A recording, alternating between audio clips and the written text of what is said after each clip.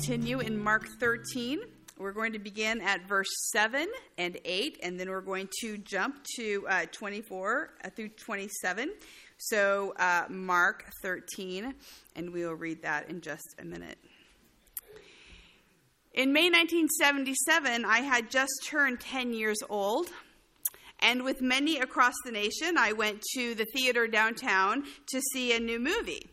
We didn't know it, but our whole generation would be impacted by the success of this film for years to come. I still remember the yellow words going across the screen at a strange angle away from us, giving us background information that we would need to know for the movie we would see. Now, I have seen every Star Wars movie, most probably because I married into a family where they have memorized great details of the story, having seen all of them multiple times. Mark says every birthday party he went to in 1977 was to a theater to see Star Wars.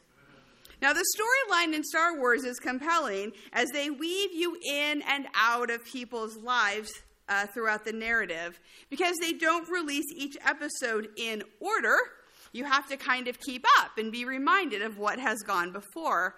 Every movie gives more information about why, what's happened and why it matters. But at its core, Star Wars is about the fight of good and evil. If you've never seen one of the movies, this might be a good summary for you. One strong leader turns to the dark side, helping the evil powers conquer everything, which allows them to basically take over the universe. Except there are those who fight for what is right, a band of people throughout the galaxy known as the Rebellion. And although they are small, they have a great will, and they utilize a magic-like power called the Force that helps them in their quest to free everyone from the oppressive evil of the Empire. Now, in the last movie that we saw in the theater, which you will see depicted here, an interesting thing happened to me that was quite unexpected. Multiple times throughout the movie, when the fighting was intense, or it seemed that the rebellion was going to lose, I found myself praying. Seriously, asking God to help quell the evil power with his true force. It was as though I couldn't help it.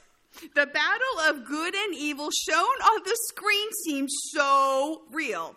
Now, had it happened once, I could laugh it off as a hazard of the job.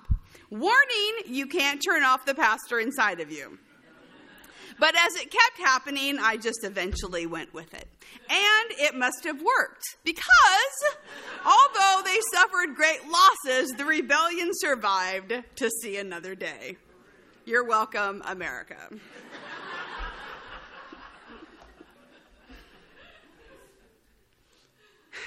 When we read Mark 13, we remember that we are in a battle.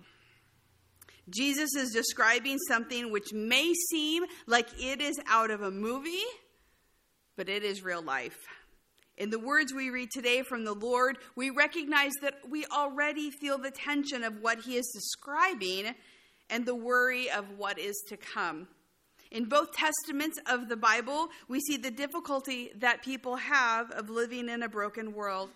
As God's people, we are engaged in a cosmic battle that only ends when the Lord himself comes.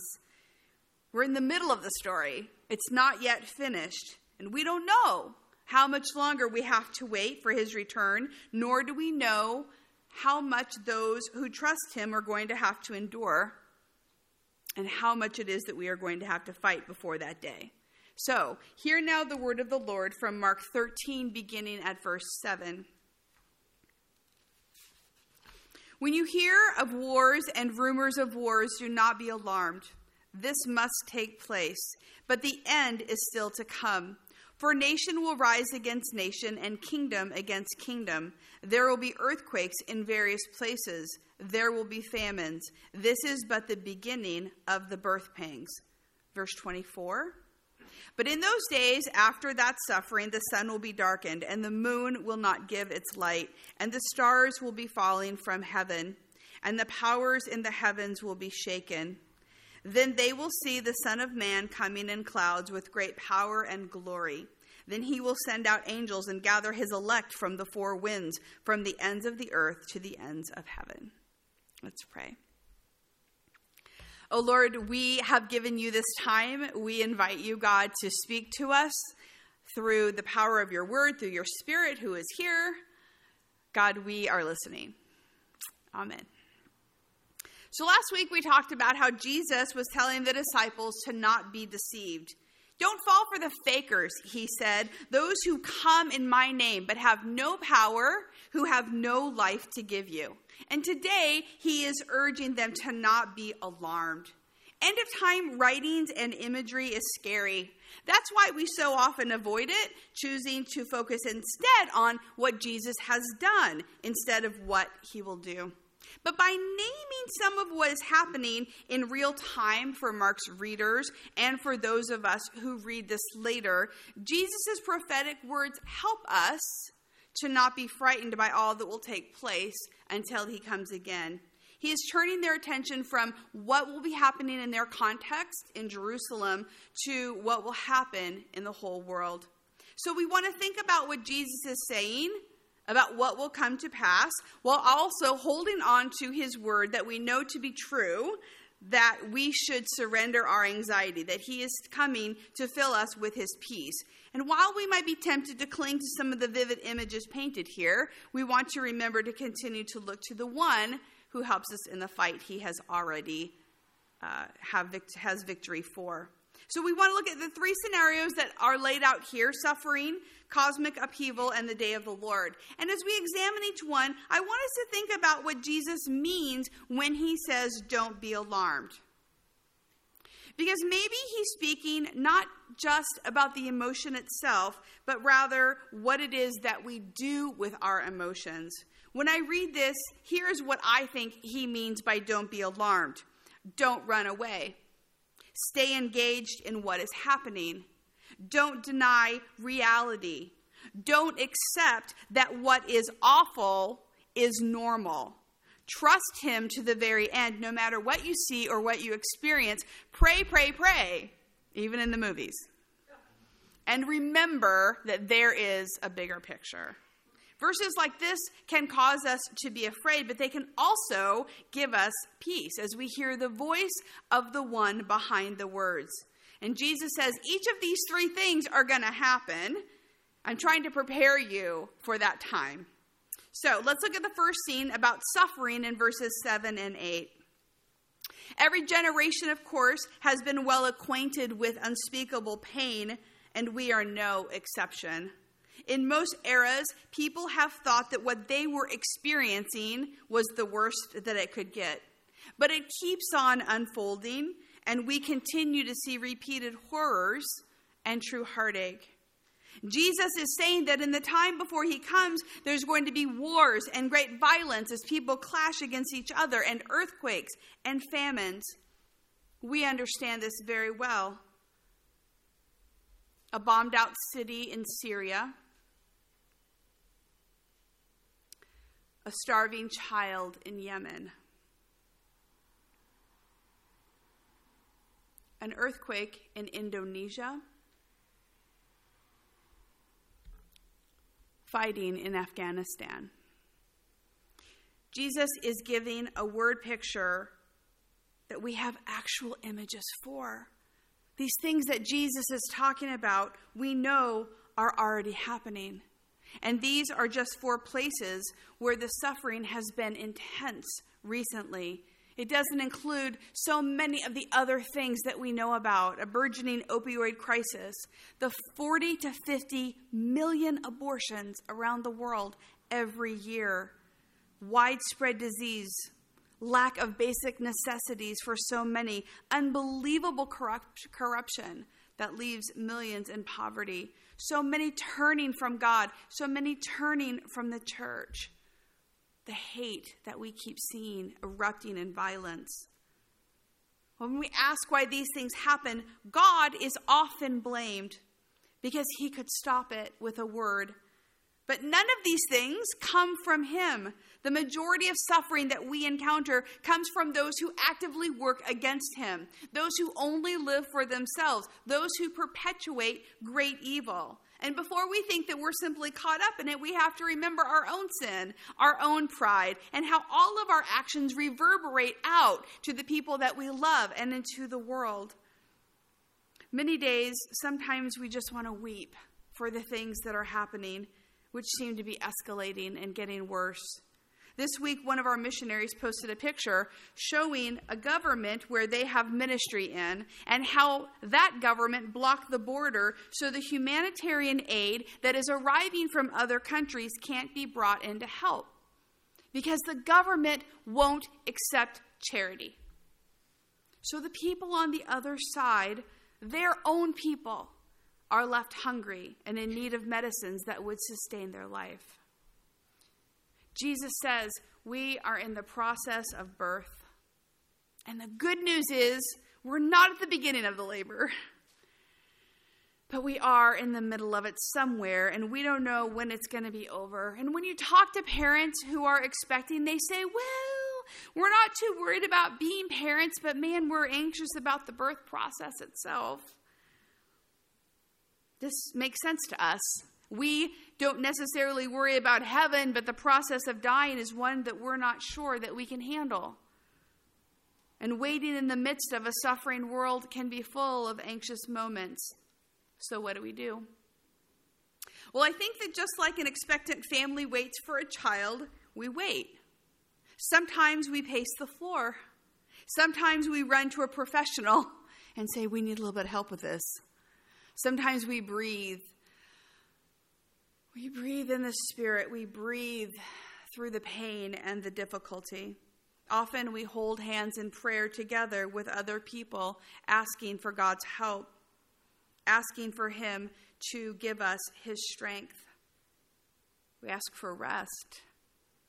We help in practical ways. When we feel helpless or frustrated, we might be compelled to action. We're a people who have a beautiful hope of the life that God is going to bring. And Jesus is telling us this is not the end, but these things are going to hasten the end. But before it happens, it's going to get harder. So we look at this and we say, oh Lord, what is alarming you right now as a person who lives in this time in history? What are the gifts that God has given you that he wants you to use to fight the evil that is around us? And so what does he have you doing for him to help bring his presence to this fallen place we find ourselves in? We stand in our faith and we listen to the voice of God who directs our path. Now the next section has deep roots in Judaic thought, verses 24 and 25. Says the day of the Lord will come after a time of darkness and cosmic upheaval, where the sun and the moon will no longer shine. Jesus here is using language his disciples would have understood, right? This is apocalyptic literature found throughout the Bible in Ezekiel and Joel and Daniel and Isaiah, which is quoted here. Apocalyptic means unveiling, and much of it is understood as God's judgment on humanity. And Jesus is saying the heavens, which you always have known as a fixture in your lives, are going to cease to function. The stars are going to fall. The heavens will tremble with a great shaking. Here are some more words from Amos 5. Why do you long for the day of the Lord? That day will be darkness, not light. It will be as though a man fled from a lion only to meet a bear. As though he entered his house and rested his hands on the wall, only to have a snake bite him. Will not the day of the Lord be darkness, not light, pitch dark without a ray of brightness? Jesus says the days are going to get dark, not just in suffering, but literally, as the constellations and the celestial bodies are feeling the weight of the judgment, the weight of the sin, the weight of everything. Their darkness will signal that the end is even closer. Now, the Bible writers, of course, knew that everything that happens here on earth is part of the bigger struggle between good and evil. We see this in various scriptures and stories that we read. Jesus being tempted by Satan in the desert. Elisha's angelic army surrounding the army that's coming. The snake in the garden. Stephen seeing the Lord in heaven as he is being martyred for his faith. Apocalyptic writings like this from Isaiah attempt to make sense of what will be happening on earth from a larger context. But these words bring fear, especially for those who do not trust God. But Jesus is trying to offer peace to believers who are experiencing suffering. While many try to understand their current situation through these kinds of writings, it can be hard to do because it was written for a different context or because of the extreme symbolism or otherworldly language. Many scholars think that the readers of Mark's gospel were already experiencing persecution from Nero in Rome. So these words from the Lord would have been so welcome to them. They would have known that God saw them and that Jesus knew that they would experience suffering, and this would be reassuring that he was helping them. You see, the early church held on to the second coming of Jesus very tightly. They held on to it as a lifeline. They believed that Jesus would come back before their generation passed away. And over 2,000 years later, we're still waiting. But sometimes I think that we wait with less expectation and hope than they did. In some ways, we in the church hold our lives here more tightly than we should, wishing for comfort and the good things that we enjoy rather than what the Lord is doing as we head into a difficult future. If the words from Isaiah cause us fear, then we should look and see where our focus is. And we should ask the Lord to give us a bigger vision, because life here is not about staying stable and staying comfortable. These writings are meant to get us ready. We may not live to see it. We may face much more tribulation in the days to come. We don't know.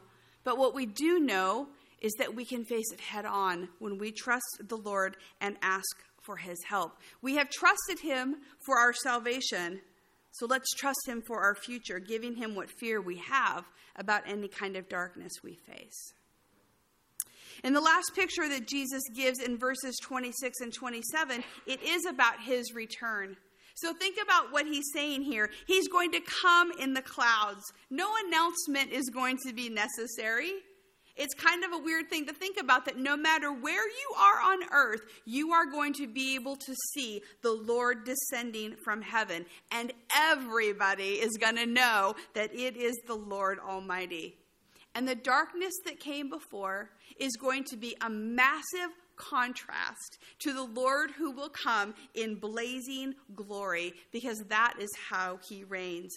And angels will surround him and be sent out to the four corners of the universe to bring in the believers.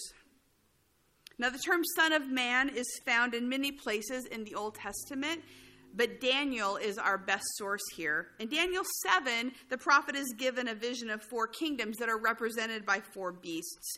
And these get replaced by a vision of a Son of Man who comes in the clouds just like this, who is led into the presence of the Ancient of Days. And this Son is given authority and glory and sovereign power, and all peoples of all nations worship him in all languages. His dominion is everlasting. His kingdom is never destroyed. So when we read this, we read it with the mindset also of the original reader, because they believed that they were the chosen people and that they would live in a world where one day their God would come, and that would be the day of the Lord.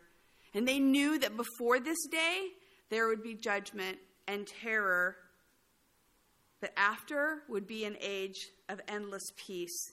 Destruction comes because of human failure and rebellion, but the second coming brings salvation and God's eternal presence. Now, there are some who will be alarmed by these words that Jesus is coming back. Those who are not ready. those who keep him at a distance, being quite comfortable with a God who doesn't really push. But this is a game changer. Have you ever been on a trip to someplace and the journey was just the best? It was just terrific. So much that when you got there, you weren't sure that you really wanted to be there, that maybe you wanted to get back in the car. Humanity has been given great freedom, but we know that one day that will end. So this is the day that all those who trust in Christ will shout for joy, will fall on their knees and worship the one they have gotten to know in their time here. So if this is a fearful thing for you, I encourage you to think about, what is it that makes you afraid of this? And I encourage you to pray to the Lord and talk to a trusted friend. Talk to somebody about this, because we all want to be ready for his coming at any time. We're going to talk more about that next week. So let's talk about Star Wars again. Star Wars reminds us what a fight for good and evil looks like. And it's interesting because when you watch the movies, you see how various people respond to the evil that has taken over. And just like real life, some go on as if nothing has changed. Some live quite inebriated. Some go off the grid. Some others take advantage of the system, knowing that who really cares about the consequences. One of the things that is clear, though, in the movie that I kept thinking about this week is how the rebellion understands what they are facing. They know exactly what they're facing, and they know exactly what they need to do. So we ask ourselves, how do we respond in our lives to the very real spiritual battle that is being waged daily in our world for our souls? Jesus is not giving us a picture of a prosperous or a success-driven gospel. This, my friends, is a serious reminder of what the world is going to have to suffer until the end of earthly time. So today, may we take to heart the reminder that Jesus gives us to not be frightened, to not be alarmed. Let us have faith in the one who has purpose for us in these days, because we believe in a Savior who said that he is coming back again. And until then, and until the last battle is fought, we trust in Jesus, who reigns over all and who has equipped us and gifted us to do his work. Because he didn't just come to save us from our sins, but to continue a radical movement of God's people joining together worldwide to join him in this work. And there are going to be times that we're going to be alarmed, but we pray for the peace that Jesus said he came to leave us, that we dwell in that rich peace as we worship him all of our days. Let us pray. Thank you for listening. If you would like to learn more about the Free Methodist Church of Santa Barbara, you can visit us online at fmcsb.org. We pray this message has been a blessing to you.